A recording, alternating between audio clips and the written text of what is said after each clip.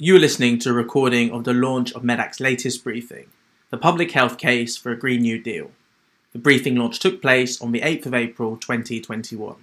A huge thank you to our guest speakers, Dr. Helen Stokes-Lampard, the Chair of the Academy of Royal Medical Societies and Chair of the Board for the National Academy for Social Prescribing, Guppy Bowler, the Chair of Joint Council for the Welfare of Immigrants and author of the influential Reimagining Public Health report, published by Commonwealth, Hannah Martin, co-director of Green New Deal UK, who are campaigning across the UK for a transformative Green New Deal, Dr. Andrew Harmer, a senior lecturer at the Centre for Global Public Health, Medact member and one of the briefing's co-authors, and Dr. Anya Gopfert, a public health registrar, Medact member and also a co-author of the briefing. We hope that you enjoy the podcast. Welcome everyone, and thank you for coming to tonight's event. We're really excited to be launching this report, the public health case for a Green New Deal. I'm just gonna briefly introduce myself and then I'll hand over to my colleague, Ben. I'm Hill, I'm the Research and Policy Manager at Medact. My pronouns are they, them. And before I hand back to Ben, I'm just going to take us through a few links which will remind you of at the end of the event tonight as well. If you're interested to download the report, you haven't had a chance to read it yet, you can do that by going to link.medact.org/H4GND. So that format, link.medact.org, works for all of these links. If you're interested in getting involved in Medac's work with the climate and health group, go to link.medact.org/CHG, Climate and Health Group. And if you're interested in getting involved in the Medact Research Network and helping to co-author briefings like the one that's been produced tonight by a collaboration of, I think, 19 people in total, then go to link.medact.org/MRN. And of course, we'll mention again at the end that this report really is supporting the Health for a Green New Deal campaign, and there'll be an online launch for that the 16th and 17th of April. You can go to link.medact.org/HGND gathering to find out more. And I'll pass back to Ben. Thanks so much, Hill. So hi everyone, I'm Ben. My pronouns are he, him. I'm the campaign and programme lead for climate and health at Medact. And it's incredible to have 100 people here so far tonight joining us for the launch of this briefing on the public health case for a Green New Deal. And as Hill said, this is part of the foundations of collectively building the Health for a Green New Deal campaign with Medact members over the last 9 months. Health for a Green New Deal seeks to build mass support in the health community for a transformative Green New Deal and to organise health workers and students to advocate for a just transition to a zero carbon society.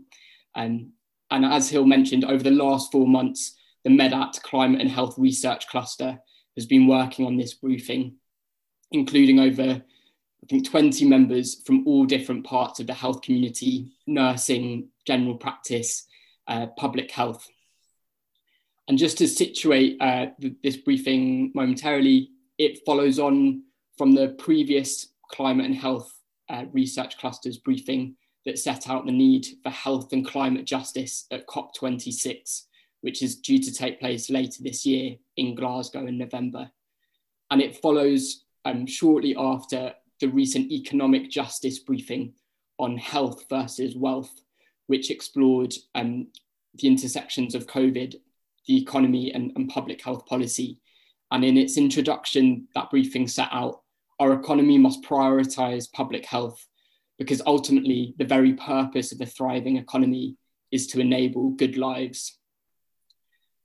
And tonight we're going to share with you the public health case for a Green New Deal, and we've got an incredible lineup of speakers.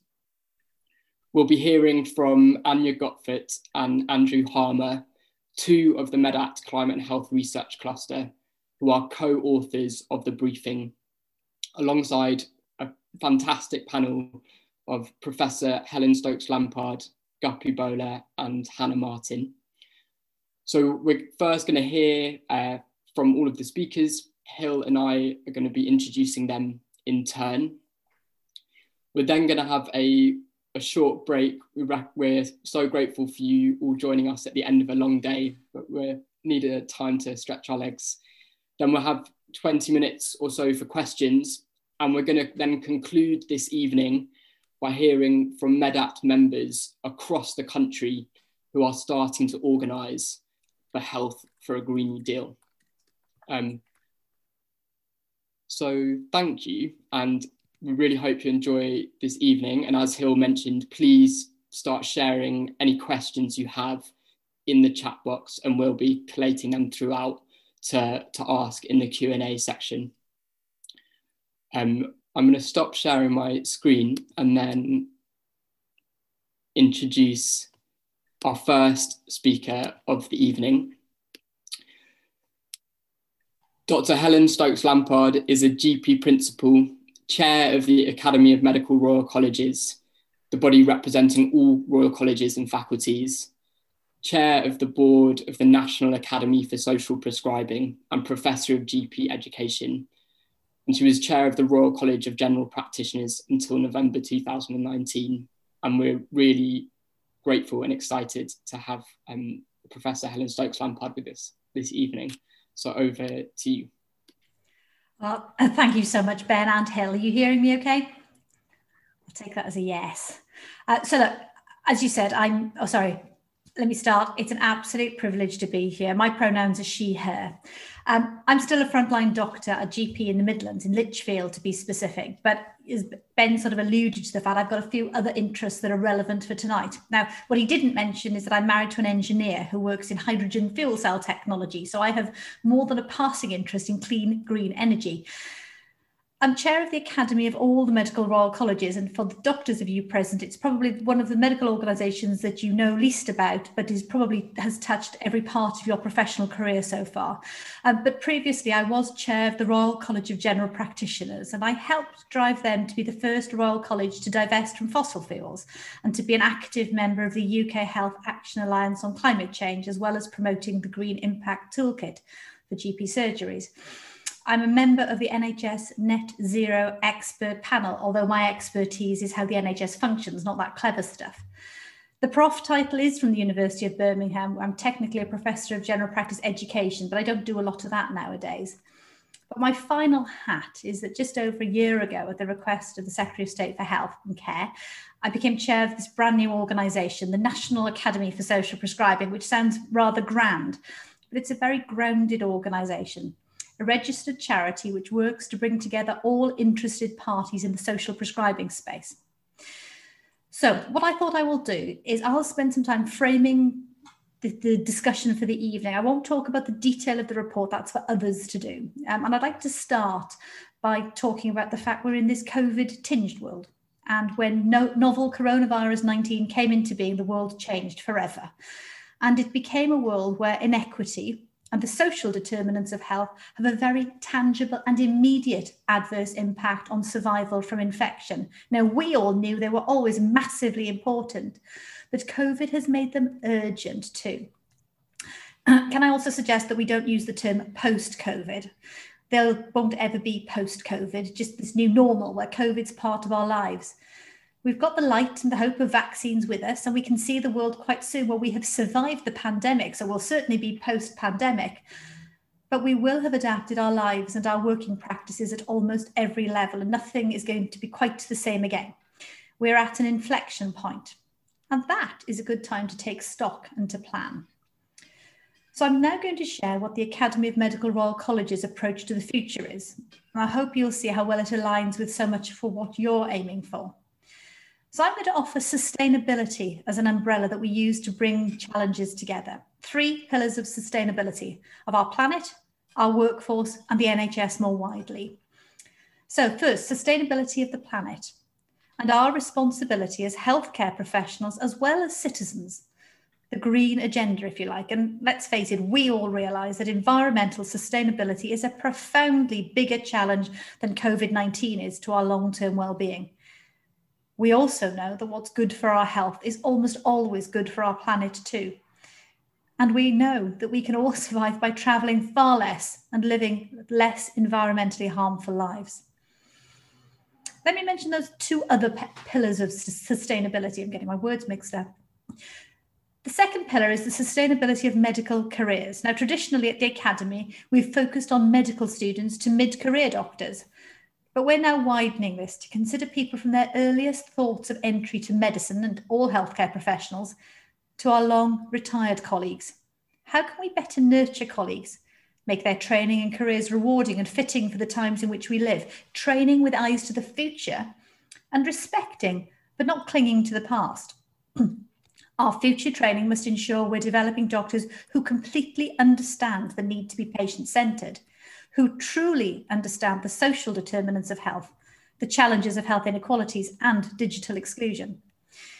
We need doctors that understand their roles as leaders in the new landscape, that understand how the whole system works, that have a great generalist background, irrespective of subsequent specialism. Doctors who are equipped to supervise and support teams of other health and care professionals to ensure that patients get the complete care package that they need, one that fits them as a whole person. Future doctors need to be exceptionally good communicators, translators, if you like. And if we can all, whatever healthcare professional, communicate better with our patients and work with them, if people feel valued, included, and part of the healthcare process, they get so much more out of their care, and in turn, they become our greatest allies to fight for the NHS for the future. But we also need to ensure that we have sufficient numbers of doctors and other healthcare professionals in every part of our country. We all know the challenges of under-doctored areas, which exacerbate health inequalities. And I'm not going to talk now about the global perspective, but I have pretty strong views about that too.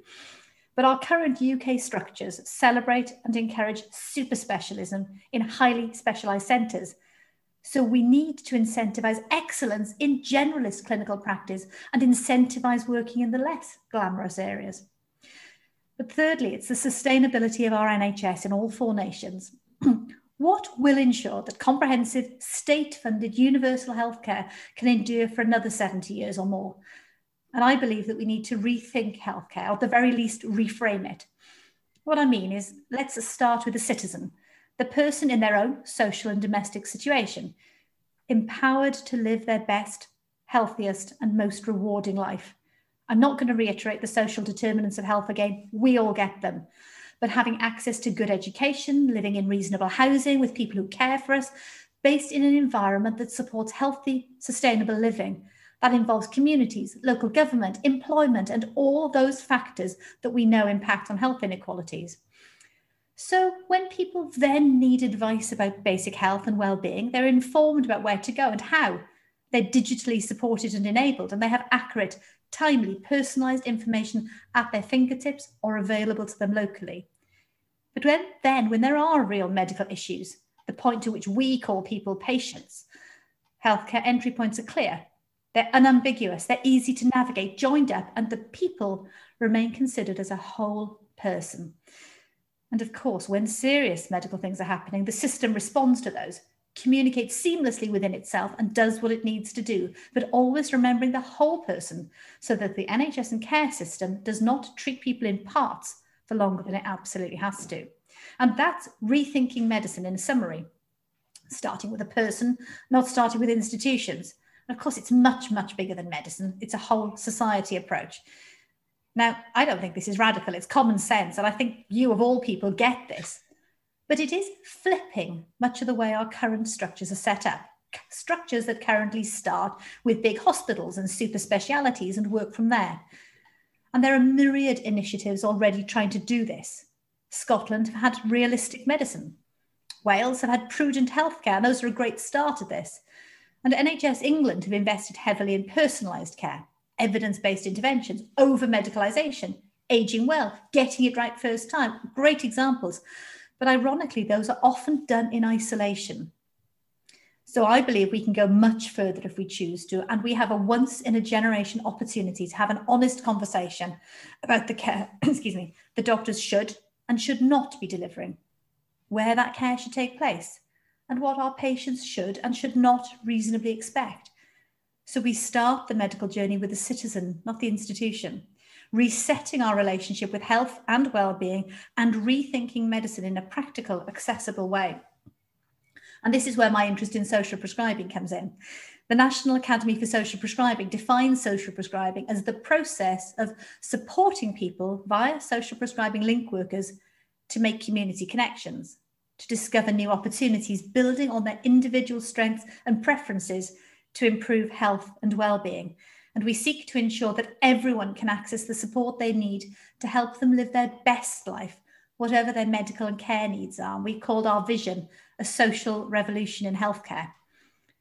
As a GP, I've always known that to achieve the greatest medical success requires a complete understanding of the social elements of my patients' lives, not just the physical and psychological. And this thing we now call social prescribing has existed for as long as medical professionals, and indeed anyone who has insight into the human condition and gives advice, has been happening. And I like to say that social prescribing is what GPs, religious leaders, bartenders and hairdressers have always done. People who connect people with others, seeking to help them, starting with strengths, not focusing on deficits, building confidence, skills, and demedicalizing solutions. So my colleagues on the panel will talk to you shortly about the detail of this great new report, the Public Health Case for a Green New Deal. I'm no expert, but I do care. And I do believe that we can all think global whilst we act local. And my time's nearly up. So I want to go quickly back to our COVID-tinged world. Perhaps the most exciting opportunity ahead is to start to reset our patients' relationship with the healthcare system.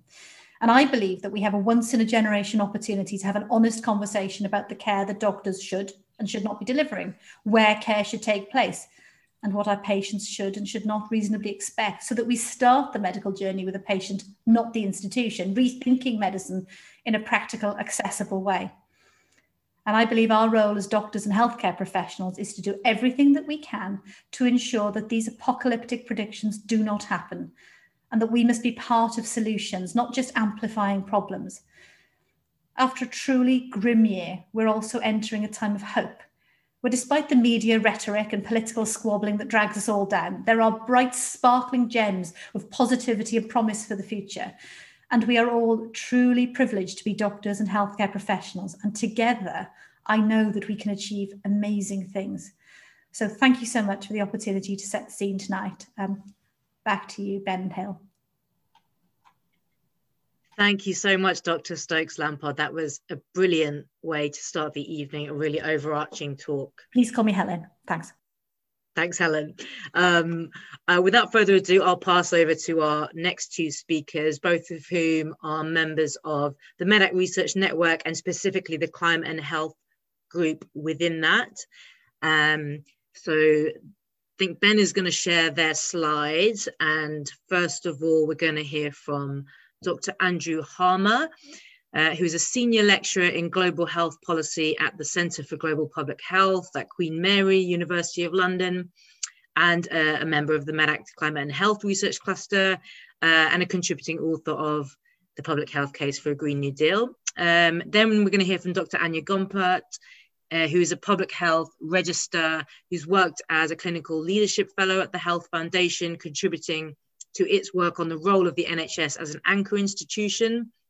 Anya is a member of the Faculty of Public Health's Climate Emergency Committee and also a contributing author of tonight's briefing, The Public Health Case for a Green New Deal. So over to you, Andrew and Anya.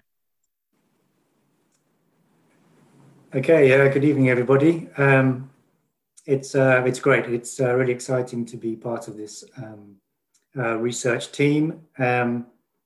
As Hill mentioned previously, Anya and I are part of a broader research team of, I think he said 19 people. So we're just the talking heads, and all of the hard work it's a collective effort. My contribution will be to introduce a few. Can we go to the next slide? Yeah, so my contribution will be to introduce the first 4 points and the first of the policy demands of the report, so decarbonising the energy system. I hope that's okay with you, Anya. So yeah, you can see what we're going to cover, and this, in essence, is the structure of this exciting report, and we're going to try to navigate that as best we can, pick out some of the highlights, but of course urge you to read the incredibly well-referenced report. I think there's over 160 references. It's a tremendous piece of research. So please do read it in full when you get the chance. Okay, so should we go to the next slide? So my first slide, our economy is making people and planet sick. Most of you will be familiar with the term the Anthropocene. We want to introduce you to a different term called the Capitalocene. Not quite so easy to say, but really important. And I think it's important for two reasons. The first is that the term the Anthropocene kind of reinforces the idea that the anthropos, so humanity, is somehow set apart from nature.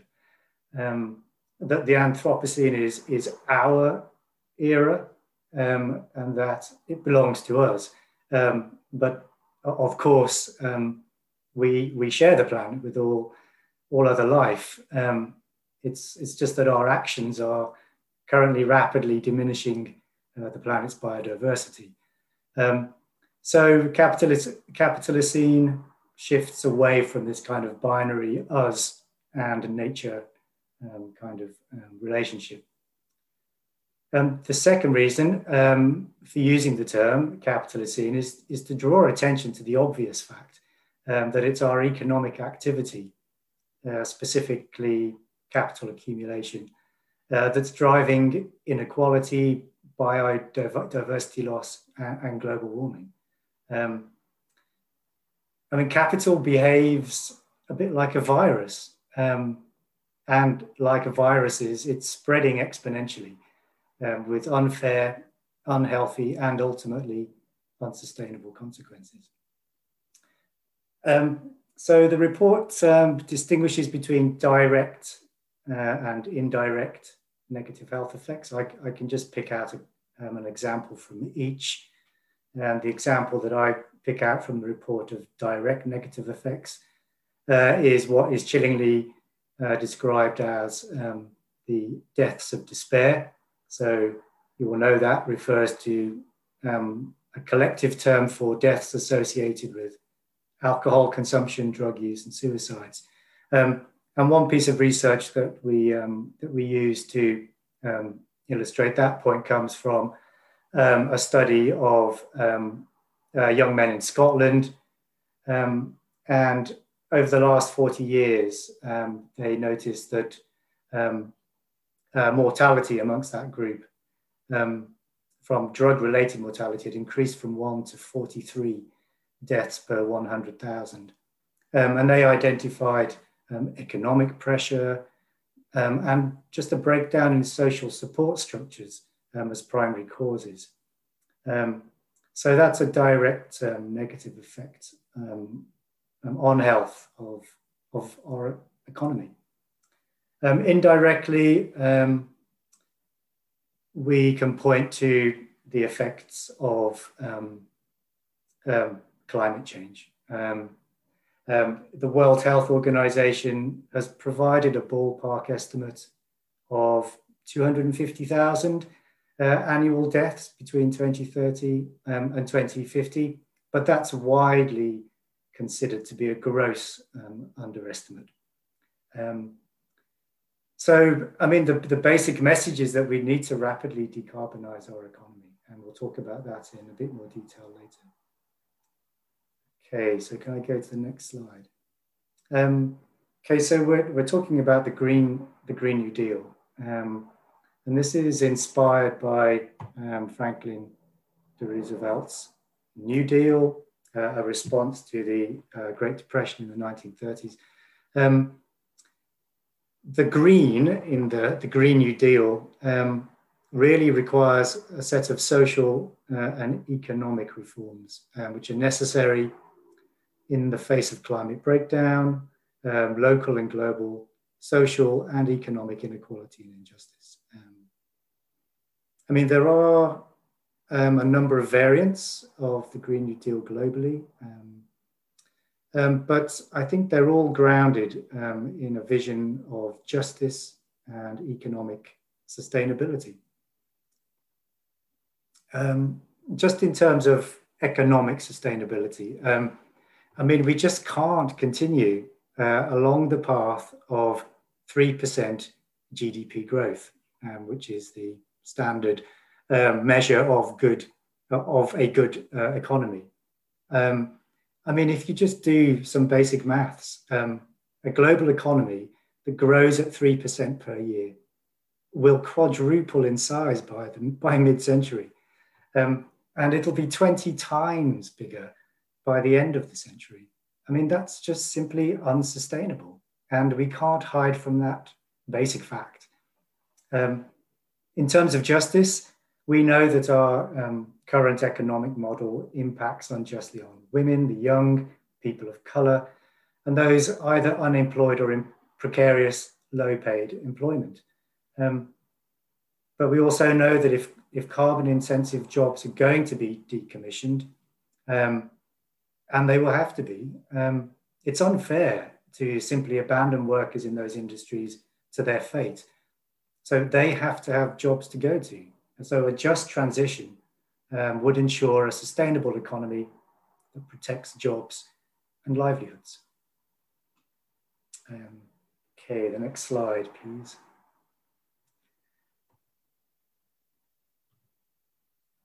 Okay, I mean, no surprises here to learn that climate change is a major public health challenge. The Lancet Commission on Health and Climate Change, it produces regular reports on the state of climate change and public health. In 2015, it pulled no punches about this, concluding that the effects of climate change are being felt today, and future projections represent an unacceptably high and potentially catastrophic risk to human health. But you know this. Open any newspaper and you will read daily reminders of this impending catastrophe. Just a couple of weeks ago, I was reading in The Guardian that climate change could increase the severity of the allergy season by 60%. I mean, both of my children are asthmatic, so that will affect them directly. And that's just one example, but every day we are hearing more and more examples of that. But there's also an equity dimension to all of this. So everybody knows Sir Michael Marmot and his health and inequality studies. And last year he led a research team that reviewed 10 years since the publication of his first report. The new report, Build Back Fairer, reaffirmed the central message that health and inequality are inextricably linked. Even before COVID, Marmot shows that improvements in health expectancy have stalled and declined for the poorest 10% of women. The health gap has widened between wealthy and deprived areas, and those living in deprived areas in the northeast of the country can expect to live 5 years less than those living in deprived areas in London, for example. I think COVID-19, though, has demonstrated quite clearly the mutually reinforcing relationship between the economy and public health. It's not either or. The point is we need an economy that's fit for purpose. On the one hand, public health requires an economic system change. You know, the benefits from public health will accrue from an equitable, just and sustainable economy. But on the other hand, a Green New Deal is all the more compelling when understood through a public health lens. So that's why I think it's really important to focus on the Green New Deal and public health, because both are mutually reinforcing. Okay, next slide, please. Okay. Okay, so there's a lot going on in this slide. I'm going to talk about global justice being at the heart of a Green New Deal, and then what could a Green New Deal look like at the local level. I mean, the way we kind of think about global justice being at the heart of a Green New Deal, we've got some examples there. We've got climate reparations, anti-extractivism, and migrant solidarity. And I think these three things are really important. Climate reparations come in when you reflect for a moment on the fact that wealthy nations are wealthy off the back of poor nations. I mean, there's no getting around that. The UK has been industrializing since the 1850s, and it's done that because it's a colonial empire, and it took advantage of that. And as a consequence, it has a climate emissions debt, and it has to pay back that debt in some way. So we need to be honest about the need for climate reparations. I mean, the converse of that is that the impacts of climate change disproportionately impact countries in the global south, which currently endure 82% of the costs associated with climate breakdown and 83% of the deaths. Okay, so anti-extractivism, we can't fool ourselves into thinking that a transition to a green energy system is going to just happen out of thin air. We are going to have to extract minerals and metals, and we can't just take that from countries in a kind of a neo-colonial way. In terms of migrant solidarity, I mean, we really have to respect the right to move and the right to stay. I think we can probably discuss later what a Green New Deal would look like at the local level. But there are opportunities to advance economic democracy through community health well-building. NHS trusts and other health bodies are well placed to act as anchor institutions, and just local activism, get involved. So these are our 5 policy demands, and we structure our report around those 5. Anya is going to be talking about the last 4. I'll just very quickly describe the first one and then pass on to Anya. Next slide, please. Yep, okay, so again, I can very quickly pick out some key points here. Fact of the matter is that we're getting through 10 million barrels of oil every day, and we can't do that anymore. We can't have an economy that's based on fossil fuel extraction. There's inequity in terms of access, and we are, in the wealthy countries in the UK, consuming more than the planet can support. And the public health impacts of extraction are very clear. It's not just the case that in terms of, say, mining, for example, 1% of the global workforce accounts for over 8% of total fatal occupational injuries, or that those least able to support themselves and respond live in the least healthy areas of the country. Air pollution, which we'll cover later, is having a devastating impact. In terms of our solutions, we are calling for a radical transformation of the energy system. We need to review our emissions targets and based on clear principles around equity, based on our capacity to pay, and also our historical account. We just have to focus on democratizing the energy economy. So yes, that was my attempt to cover an awful lot of information in a short amount of time. Over to you, Anya. Thank you, Andy. I'm going to pick up at the second of our policy demands, which is around green jobs for all. And I think nobody here needs me to re-emphasize how strong the link is between work and health. And that's not just whether you have a job or not, but also the quality of the work that you have and the quality of kind of the benefits that come with that work in terms of maternity pay, pensions, and the kind of stability of the job that you have. And a lot of carbon intensive industries justify themselves and their existence, at least partially, on the basis of job creation. Yet with COVID and other factors such as Brexit, we are set to face some significant unemployment challenges in the UK. So there's a really good opportunity and time to make the case for establishing a national green jobs scheme in the UK. And that will be good for the economy and good for health, as well as good for climate change. So that's one of our specific policy areas that we're focusing on within this report. And if the government were able to invest in this, estimates from the Trade Union Council support the fact that 1.2 million green jobs could be created within a 2-year period. Next slide, please, Ben.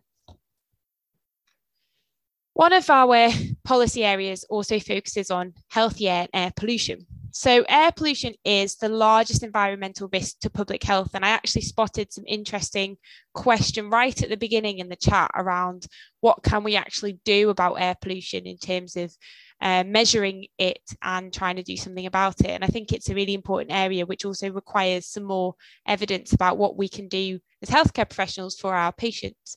But it also is a significant inequalities issue. Air pollution is significantly worse in areas of deprivation and has significant socioeconomic impacts on people in the population. And what we don't have in this country is even government enshrining the World Health Organization air pollution levels into law. And that is something that we absolutely need to protect the health of the population.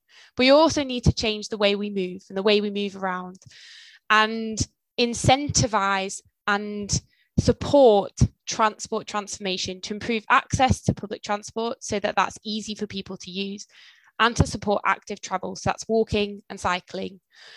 And we also need to address social inequities and consider things such as public ownership of the transport system.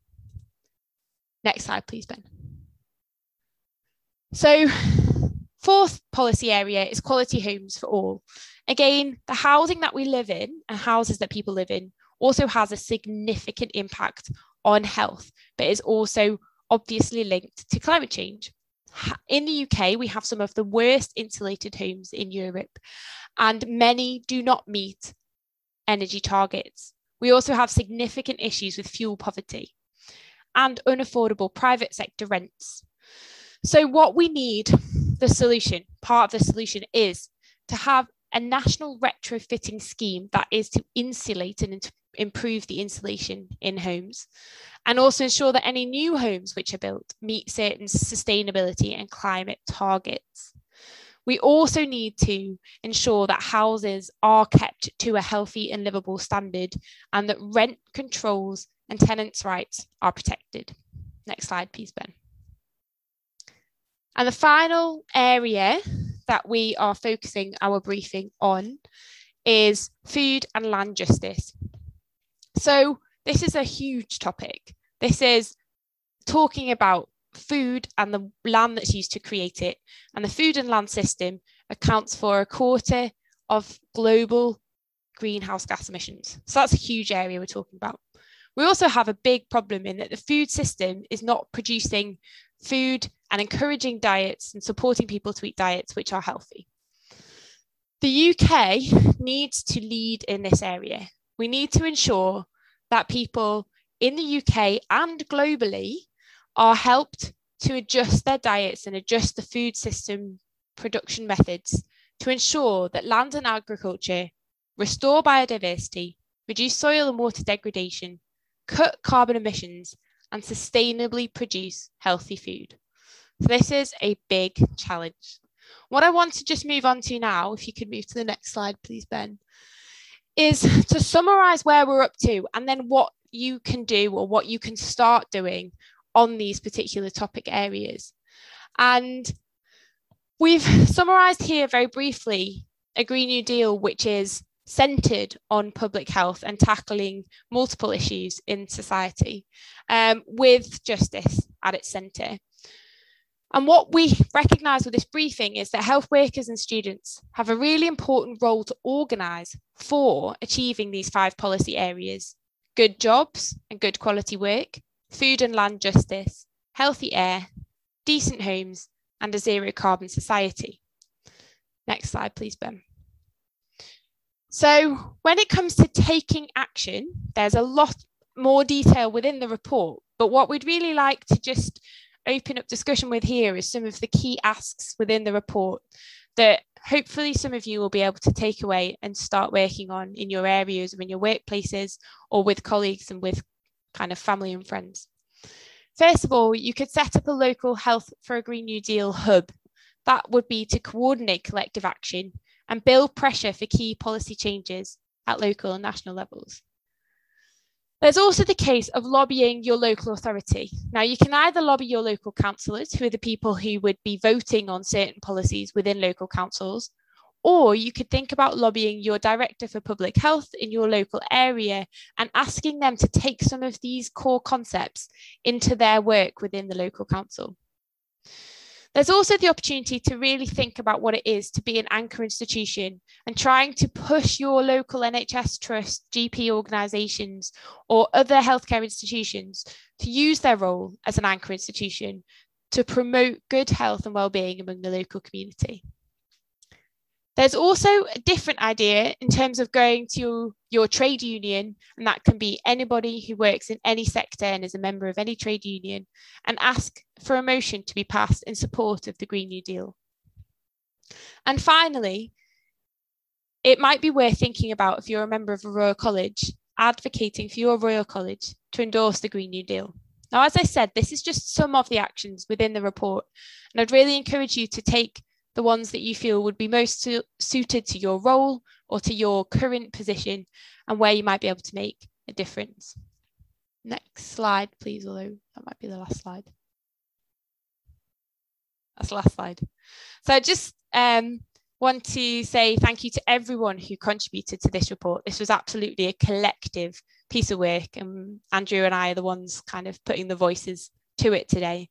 And the final thing to say is I just think there's a huge opportunity to capitalise on the current situation with COVID-19 and where we are with thinking about recovery policies currently in local authority, in the NHS and across the system, to try and embed and advocate for some of these ideas to be considered as we now move forward into the post-COVID or kind of stable COVID phase of the pandemic. Thanks.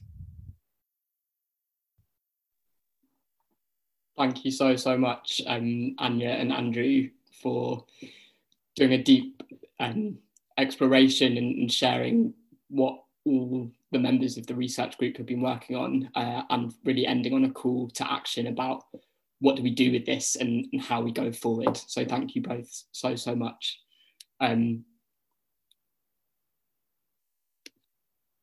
Next, I have the real privilege of welcoming Guppy Bowler, she/her, who is a racial justice busy bee committed to building an economic democracy that supports multiracial working class communities to access wealth and resources needed to facilitate collective healing.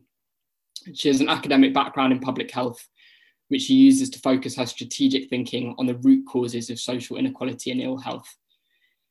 She most recently wrote an incredible piece, Reimagining Public Health, which was a follow-up to her stint as interim director at Medact. Guppy is currently chair of the Joint Council for the Welfare of Immigrants, and we'll share where you can find out more about Guppy's work in the chat. And thank you so much, Guppy. It's brilliant to have you here. Hi everyone. I hope I'm just going to ask the team to WhatsApp me if something goes wrong, because I can't see everything on the screen. So I was around for the last Green New Deal Medac chat last year, and I just feel like this explosion of really exciting energy that's coming out of this briefing and also the campaign ideas. So I'm just really excited about being here. And I wasn't sure as to whether to like pedal back some of my chat. I have notoriously quite a lot of big chat. You'll see in a bit. But just hearing Andrew and Anya talk about some of the concepts behind the briefing. I wrote in my notes earlier today, like, our biggest pandemic is capitalism. And I was like, no, that's just way too much. It's way too much. Like, pedal it back a little bit. But it does feel like we got there anyway. So I'm going to spend the next like 8 minutes talking about, a bit about my concepts around health justice, why the economy is making us sick, and how we move forward together. So I've been working in the intersection of fields between like climate, health, and economic justice for about 15 years, which feels terrifying because it doesn't actually feel that long. And when I do public speaking, I normally just have to like present myself as one of these three things. So it's a real privilege to be able to be on this panel and speak as someone who has all three identities, as like someone who's a climate campaigner and has a economic justice organizer and a public health academic.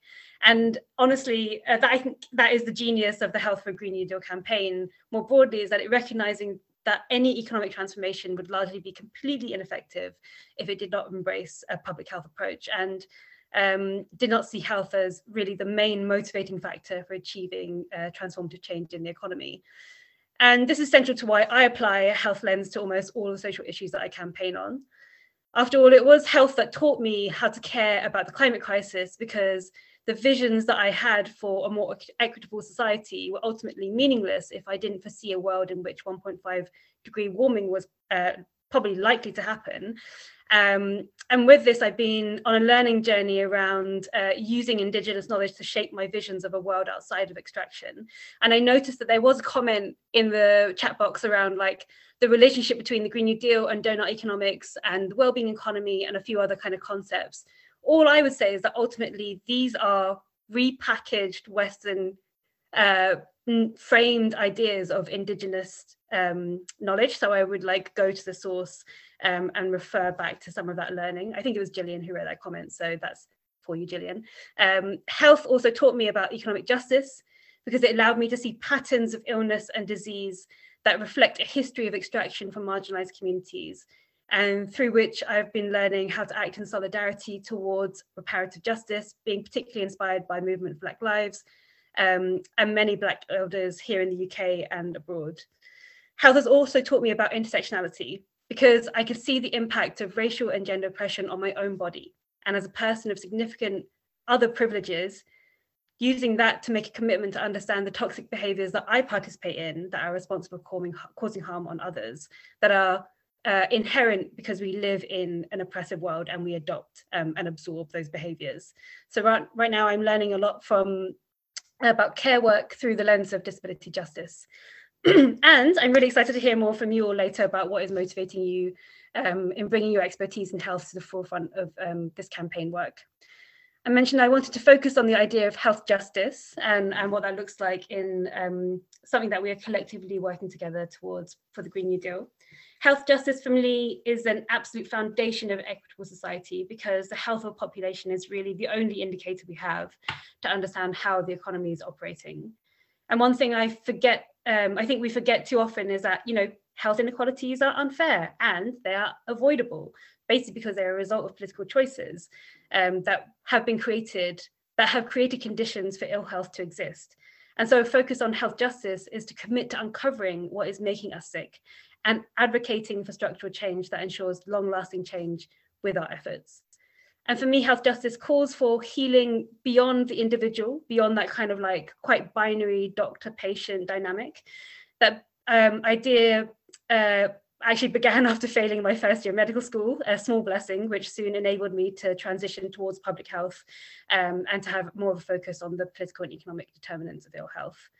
And as a public health geek, who is also a woman of colour with an experience of gender and racial oppression, I'm more and more fascinated by this idea of intergenerational physiological impact of structural inequality and how this plays into long-standing health inequalities within the South Asian population, but of course within all marginalised communities.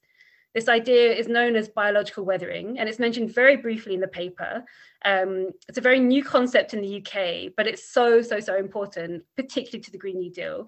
And I would encourage folks to go and check out Race and Health and Centric Lab, who are doing loads of work in this area. But I'll also do a shout out to my passion project, Decolonize Economics, because we are seeking to popularize the idea of reparations by thinking about what it would be beyond just thinking about wealth and income. And a large part of our work is identifying a range of interventions that would enable collective healing from the trauma of structural inequality within communities who have been impacted by it. And what I'm excited about this is the focus on health justice within our campaigning for a Green New Deal. We open up a more intelligent space and a meaningful conversation about the intersecting impact of structural inequality and environmental destruction. So as a classic lefty, I probably spend too much time on the analysis of the problem and where we want to get to, rather than the bit in between, which is like the structural policy solutions, which is why I feel really happy that the briefing exists, because it kind of gives us that picture about what we need to do and what we need to focus on. And when I was reading the briefing again today, there was just like this one line that stuck out for me that was so powerful that it pretty much framed the whole of the rest of this little like few minutes I've got with you. And that is, our economy is making us sick. Our economy is making us sick. And in the report, it continues, the paradigm and commercial practices of the heart of the economy harm our physical and mental health, increase inequality, and produce the emissions and pollution that are the root cause of the climate crisis.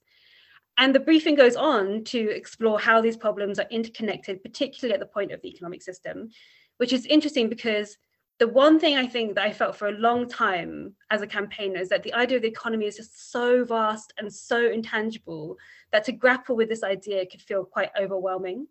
And it took me quite a long time to like build a mental framework in my head about how these issues interlink and then how we work out what to do with them. But this changed when I read a paper called From Banks and Tanks to Cooperation and Caring by an organization called Movement Generation, which really empowered me to understand the economic system more. And I would say that I think this is also in Donut Economics as well. So if eco, the paper shares, if eco is the Greek word for home, then economy is simply a way to describe our home management. Quite simply, the way we decide to organize our relationship within a place. So when we talk about economics or the economy, we have to keep remembering that the economy is not an objective or a benign structure that sort of just exists and does its thing. The economy is making us sick because it has been designed by a very particular group of people over the last 400 years to focus on one simple goal, and that is to consistently function towards extraction for the sake of profit. It must extract natural resources from the earth, and it must extract energy from our bodies. And there is a very particular group of people that it extracts more from, and I don't have to go into details about who that is. So why is this important? Well, there are two reasons. A, we need to ensure that we're actually critically analysing centuries-old narratives around health that continue to marginalise the very communities that the Green New Deal seeks to work for. And that's because we have enabled the economy to continue to function as this like benign, objective, like passive structure, because that is the narrative that we've been told. And we've also managed to prevent thinking more actively about why certain groups get ill because of other narratives that exist as well. And so for me, one of the most important things is to really challenge that. These narratives deny many the chance to live healthy lives because it's the narratives that shape the culture and behavior of the very institutions and professions that exist to support marginalized communities. That's us as health workers. And they do this by further marginalizing them through harmful ideas that we leave unchallenged, or worse, we accept and participate in unknowingly. So some examples of this, I know Michael Marmot loves like sharing this story about when a minister was asked on the radio what Black people could do because they're more susceptible to catching the virus. He responded by saying, not Michael Marmot, the minister, yes, Black people should wash their hands more. And in the same way that another Tory minister suggested that residents living under airports made the choice to live there, and so they should be left to deal with the consequences. Okay, I have two more bits. Hilly's like, move on. Yeah, and so if you don't know why that's a problem, then feel free to come and talk to me later. And more importantly, be is just the idea that the economy can change, the idea that we have choices around the economy and we can change it. And that this is so enticing. This is what's so enticing about the Green New Deal. And we do this with the following ways. In thinking about the generations of communities who have experienced trauma from structural inequality and structural oppression, by connecting with communities who have been denied the rights to live in healthy environments, by being critical of the narratives that we use when speaking about people's experiences of health, and by designing campaigns that find the connecting points and intersections that are focused on the economy. And with that, we can be much more strategic for building an amazing campaign. And so just circling back to the relevant and necessary health for a Green New Deal, I've got 3 final reflections. First, that we see here, that what we see here in the briefing is a product of collective organizing.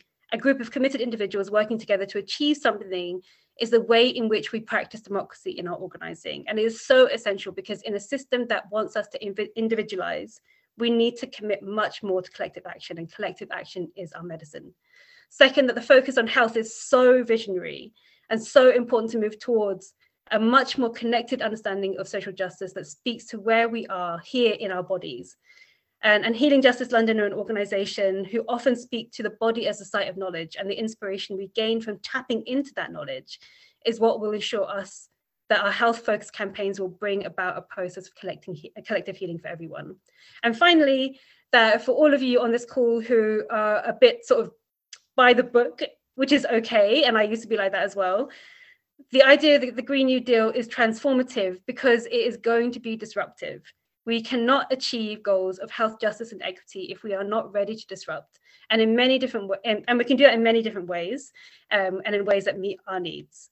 So just to finish, I just wanted to give you a moment to reflect on how powerful and exciting this campaign is going to be, especially because you are participating in a process of imagining a different world, and one that we are trying to build together. And for that, I want to quote one of Decolonizing Economics' favorite authors, Adrienne Maree Brown, and she writes, "Imagination is one of the spoils of colonization, which in many ways is claiming who gets to imagine the future for a given geography. Losing our imagination is a symptom of trauma. Reclaiming that right to dream, strengthening the muscle to imagine together as Black people is a revolutionary decolonizing act." And that is just to encourage you to seek out insights and knowledge from many groups of people who have been thinking about these ideas for many, many, many more years before us. Okay, thanks. Thank you so much, Guppy, for that really fantastically inspiring talk. I honestly had goosebumps at one point. Yeah, genuinely brilliant. I won't say too much more, but I will introduce our final speaker. Hannah Martin is an organiser and campaigner. She's organised with Greenpeace UK, leading their energy and climate team, the UK anti-fracking movement, and she supported the youth strikes for climate to mobilise. She's now the co-director of Green New Deal UK, organising communities to win a Green New Deal. Over to you, Hannah. Thank you so much. Yeah, I feel a bit like I almost want to give like a full 5 minutes to just absorb I was like scribbling down every second sentence that Guppy was saying.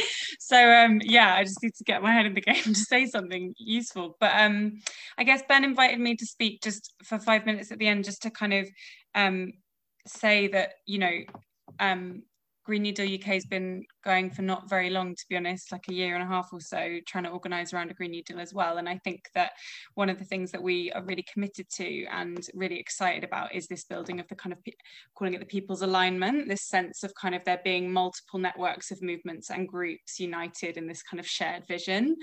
And the shared vision being a government, or broader than that, that fights for dignity and justice for all. And that is actually a frame that I've kind of nicked from the Sunrise Movement in the US, around not just building up kind of a campaign on its own, but sort of understanding ourselves as part of a wider movement ecology. And I think that's why seeing all of these different interconnected campaigns and movements growing and building is so unbelievably exciting and encouraging. And I think that I'm exceptionally excited to learn so much from this campaign as it develops. I don't think any one Green New Deal campaign is going to like have it all completely nailed, because it's such an all-encompassing vision and it's such a transformative opportunity. So yeah, that's what I just wanted to mention briefly, and we can jump up to the next slide, Ben. And yeah, just to say that the principles of the Green New Deal that we're working towards, which we kind of co-collaborated on with a bunch of people from across the climate justice space, are very, very aligned with the Health for a Green New Deal. And I think that, again, operating in this space of not everyone having to use exactly the same words, but potentially everybody sharing that kind of groundedness in what are our broad principles around global justice, around transformation of the economy, I think can help us to align across movements. And that's very much how we're thinking as well. I mean, like Guppy says, you know, I'm not a public health expert in any way, but having this briefing here to be able to use and to kind of draw from the expertise of other movements is absolutely incredible and a real privilege. I just wanted, if we jump on, I pulled out some stuff that from the briefing, but to be honest, you guys have talked so incredibly about health and the intersections of the Green New Deal that I don't necessarily feel like I have anything useful to add.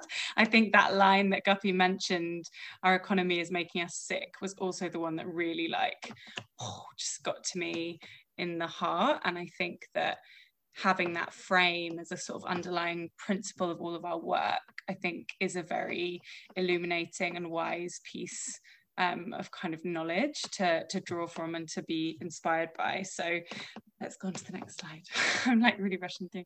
One thing about this idea of the people's alignment is that I think, you know, from our perspective and things we've been working on is we feel like there is a real need to build public support. Like these are three things we kind of ask everyone to consider doing in their work around Green New Deal stuff, is I do think there's a huge amount of sort of latent passive public support for the types of policies and things that we're talking about.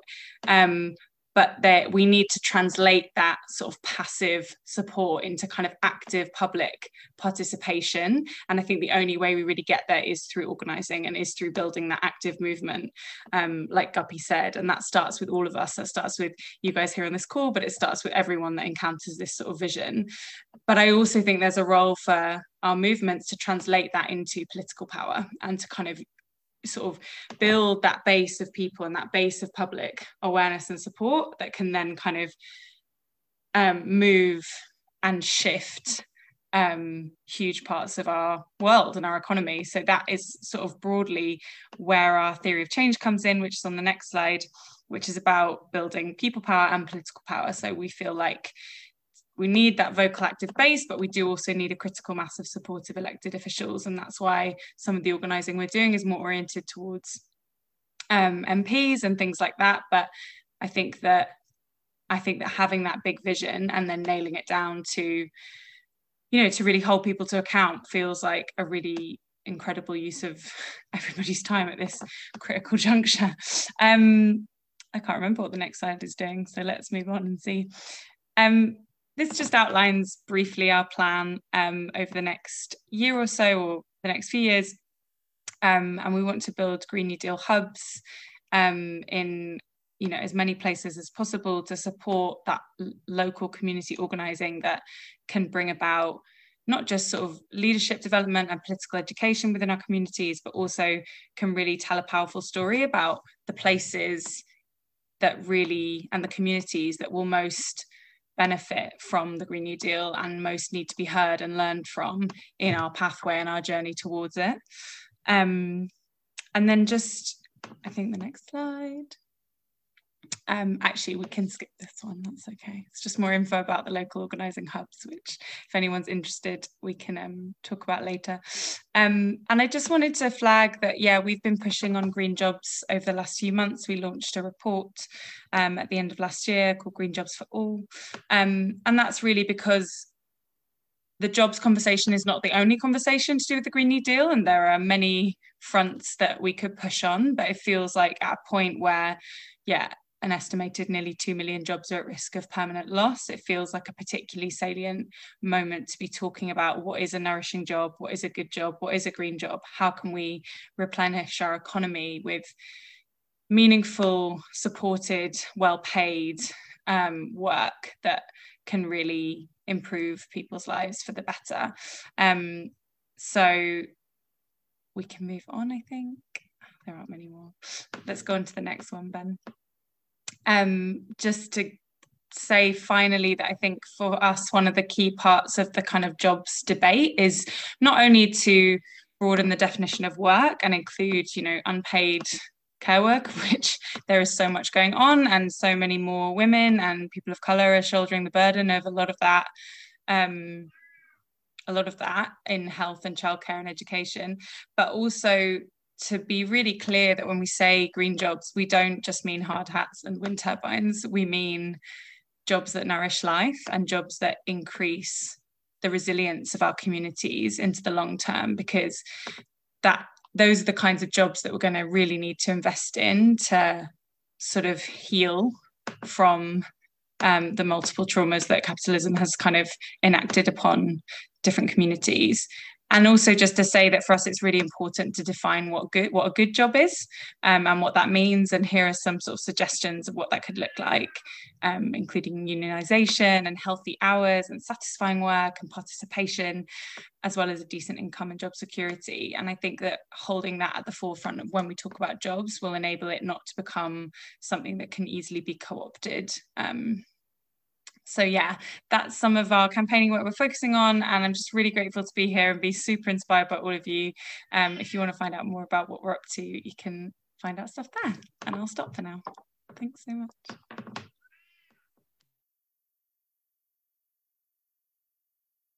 Thank you so much, Hannah, for really grounding us in how we are situated in a wider movement of lots of groups and organisations organising for that transformation that is centred and rooted in solidarity and justice.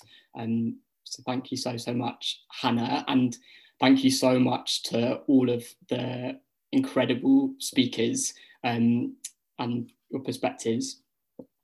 As always, with such deep discussion, we have run a little bit behind time. As Hannah said before, perhaps instead of taking a break to get a water or a tea, just invite everyone to stand up and stretch and maybe just take a deep breath and just absorb all of that wonderful discussion over the next minute. And then we'll come back for 10 minutes of some brilliant questions that you've been asking before we hear from some members.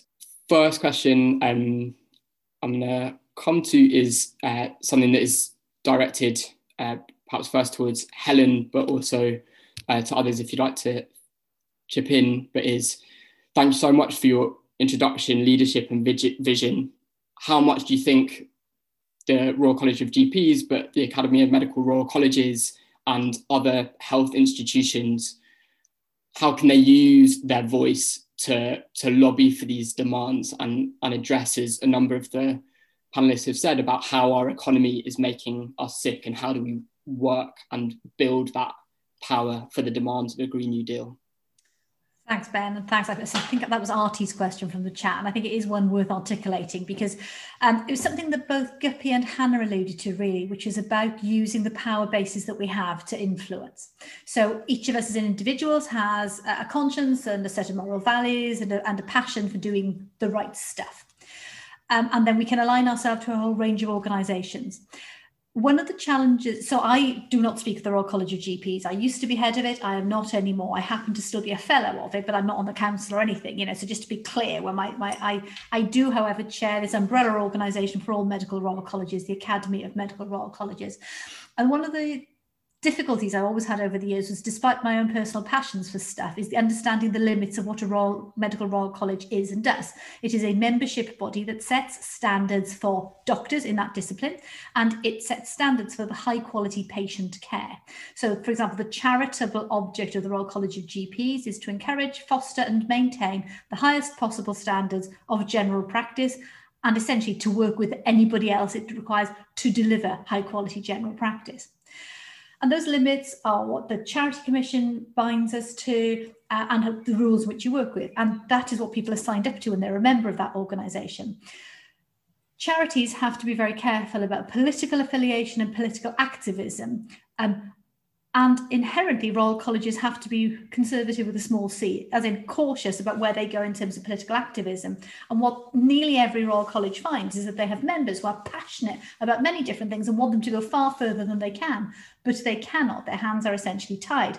It doesn't, however, mean that they can't support or co-sign things that others do. It may be that they can encourage groups of their members to get together and have networks and empower others to do stuff in smaller subsets. So I guess it's understanding those limitations, but you work with the limitations you've got. And what you'll find is that some colleges, I mean, the Faculty of Public Health are a great one, where they will push the boundaries further because it is easier to justify their involvement in the wider social political space because of the health of the population than it is, for example, I don't know, Royal College of Ophthalmologists. That is not to say the ophthalmologists don't do great socially, politically correct stuff, but it is that if you can see that it is easier to explain to the Charity Commission why you are going into a certain territory and so on. And being a charity gives you a lot of rights and privileges which allow you to work in a very empowered, supported and protective way in many ways.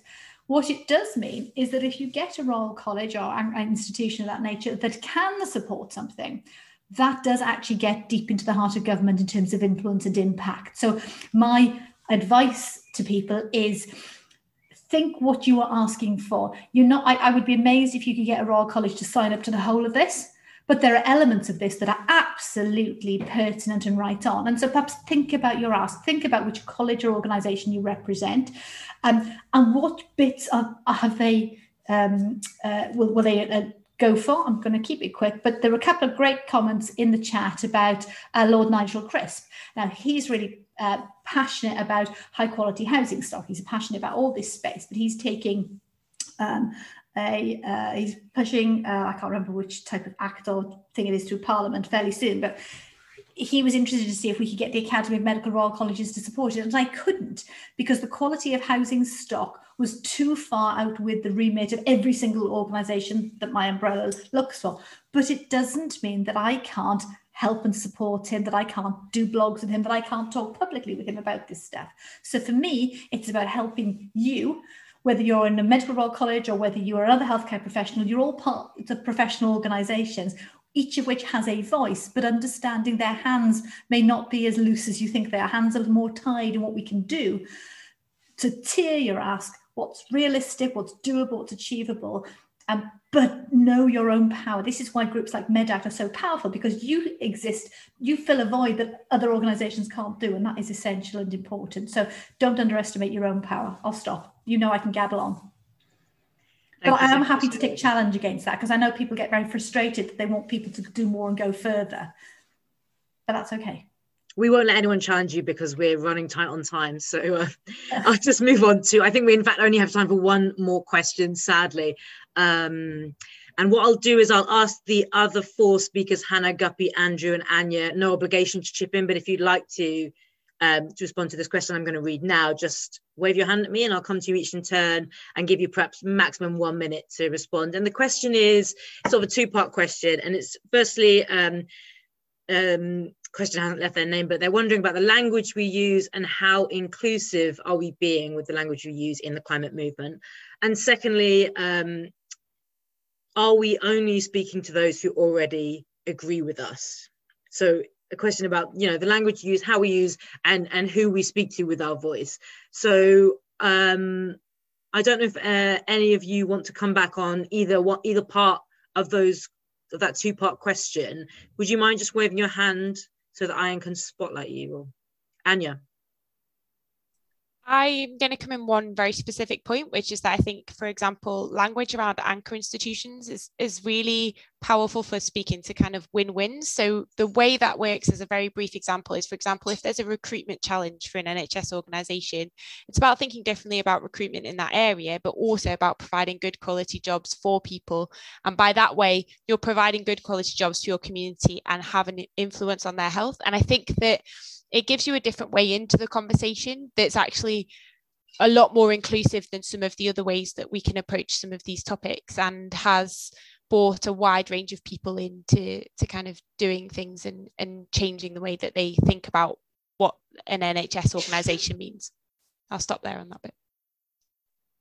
Thank you, Anya. And that might give some of our other speakers time to have a little ponder of the question. Do any of you, Guppy, Hannah, Andrew, want to chip in at all? No obligation, as I said. But I'll just say a quick thing, which is I mentioned earlier that I'm notorious for like big words and big concepts. And that's because I know exactly who I want to and need to speak to in the work that I'm doing. And like, it's basically you guys.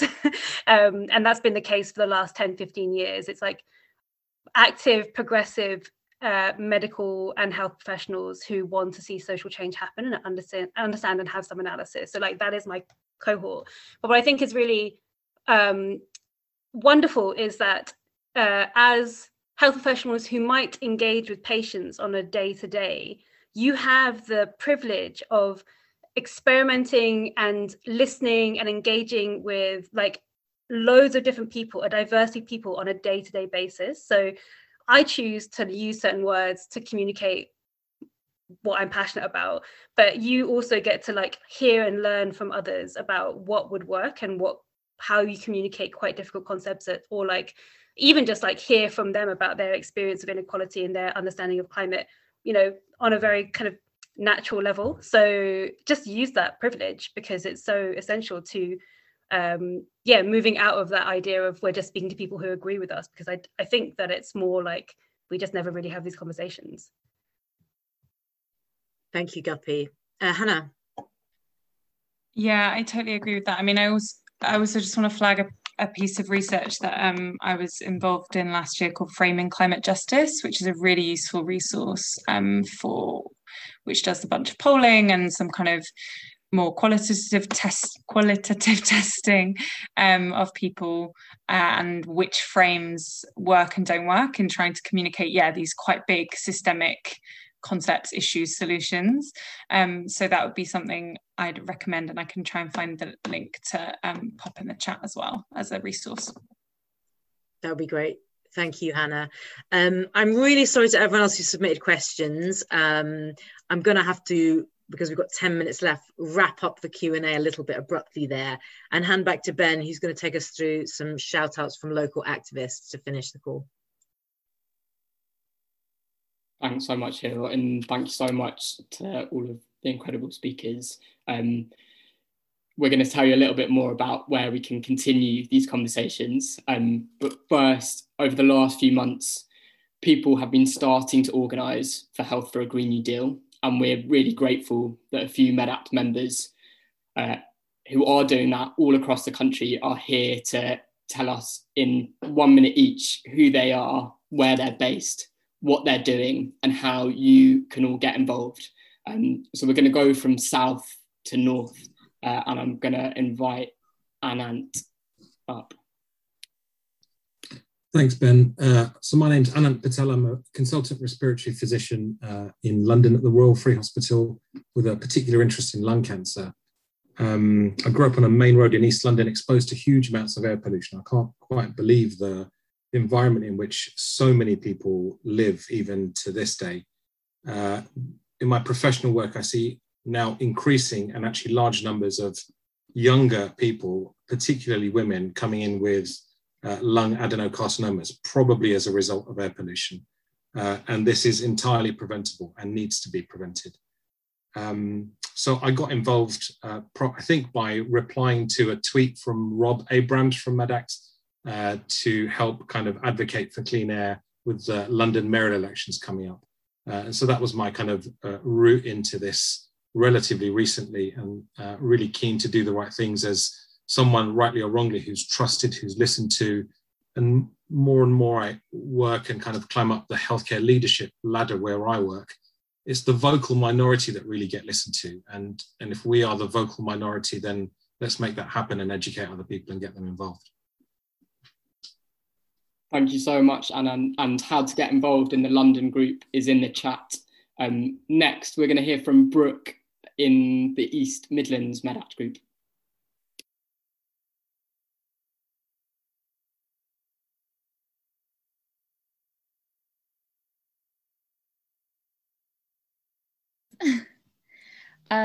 Thanks, Ben. I'm Brooke.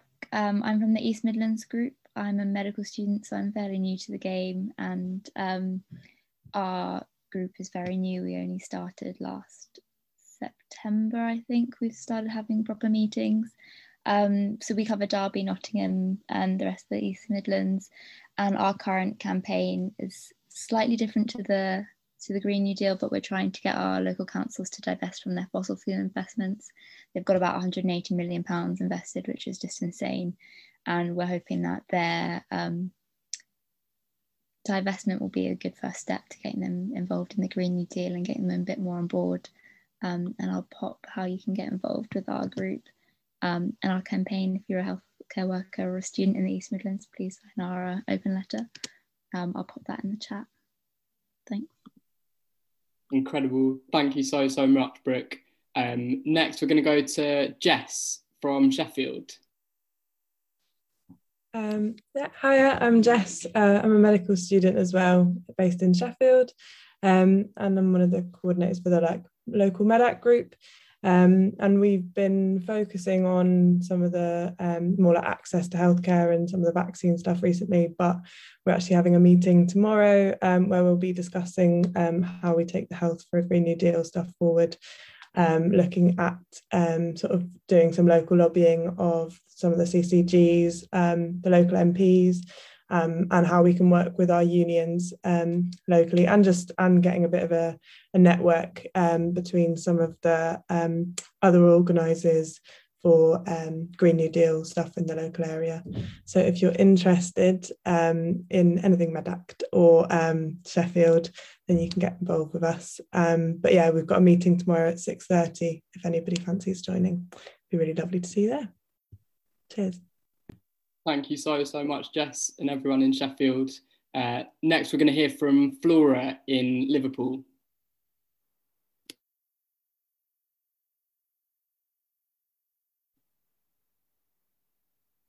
Hopefully we'll be able to unmute.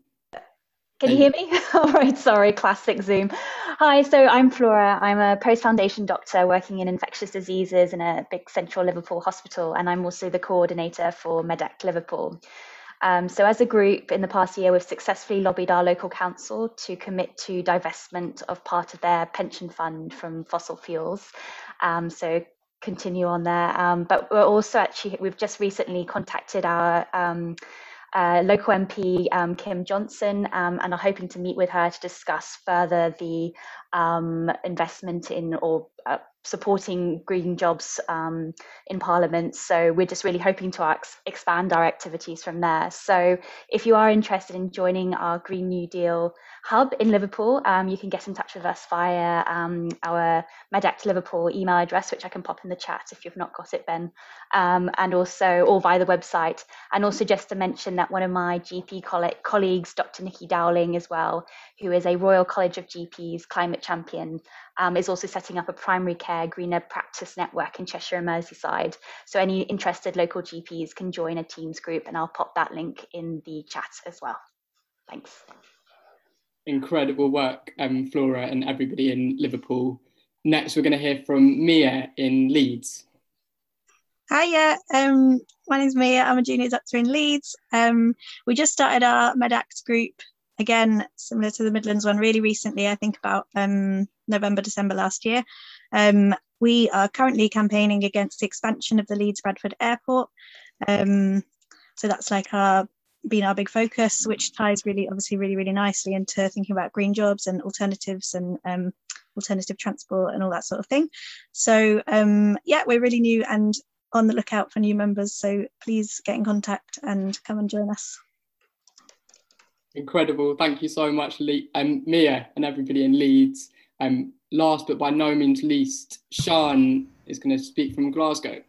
Hello everyone. My name's Sian Ashby. I'm a GP in Glasgow, and I'm the RCGP West of Scotland Sustainability Rep and have been a member of MEDACT Scotland for the last year or two.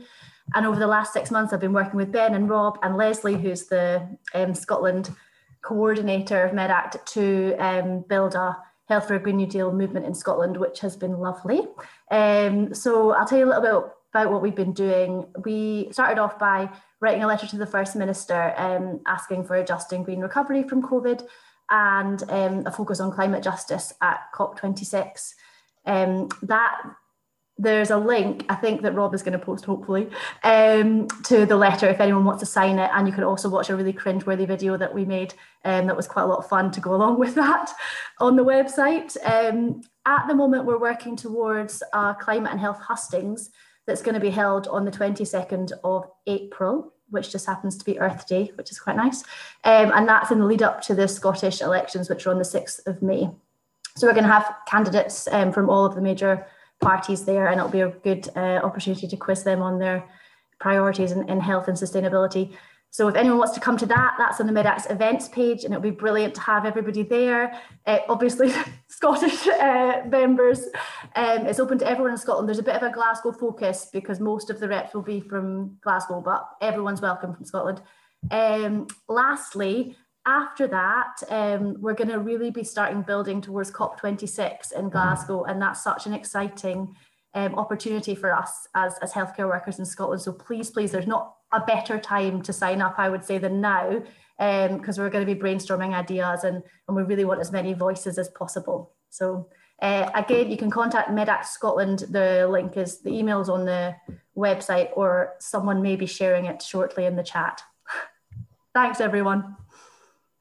Thank you so much, Sian, and thank you so much to all of the members around the country who are already organising for Health for a Green New Deal. Hill is going to wrap up and close the evening in under a minute. Thanks, Ben. And thank you to all the speakers. Sian, it makes me wish I was still living in Glasgow so I could get involved. So yeah, it was really inspiring and exciting to see all that grassroots activity that's taking place, and like to realise that we're not alone, that, you know, we're part of a wider movement. Just to close, I'd like to thank the amazing panel of speakers for their contributions tonight. I'd like to thank you, the audience, for coming and listening in and for submitting some great questions. And I'll just also to thank the MedAct tech team for supporting. Rob is going to continue to post a few links in the chat as I speak. So if you haven't read the briefing, just a quick reminder that you can do that on our website. You can also get involved in the MedAct Research Network. Again, there'll be a link in the chat for that just now. Get involved in the Climate and Health Campaign Group with MedAct. And of course, make sure you join the Health for a Green New Deal online launch, which is taking place across 2 days on the 17th and 18th of April. Again, the link's there in the chat, or you can find details on our website. So we're bang on 8:30, and I hope you have a really good evening, and see you all again soon. Thank you for listening. You can find a full briefing on the MedAct website. If you want to find out about future MedAct events, you can sign up for email updates from us at www.medact.org/emails.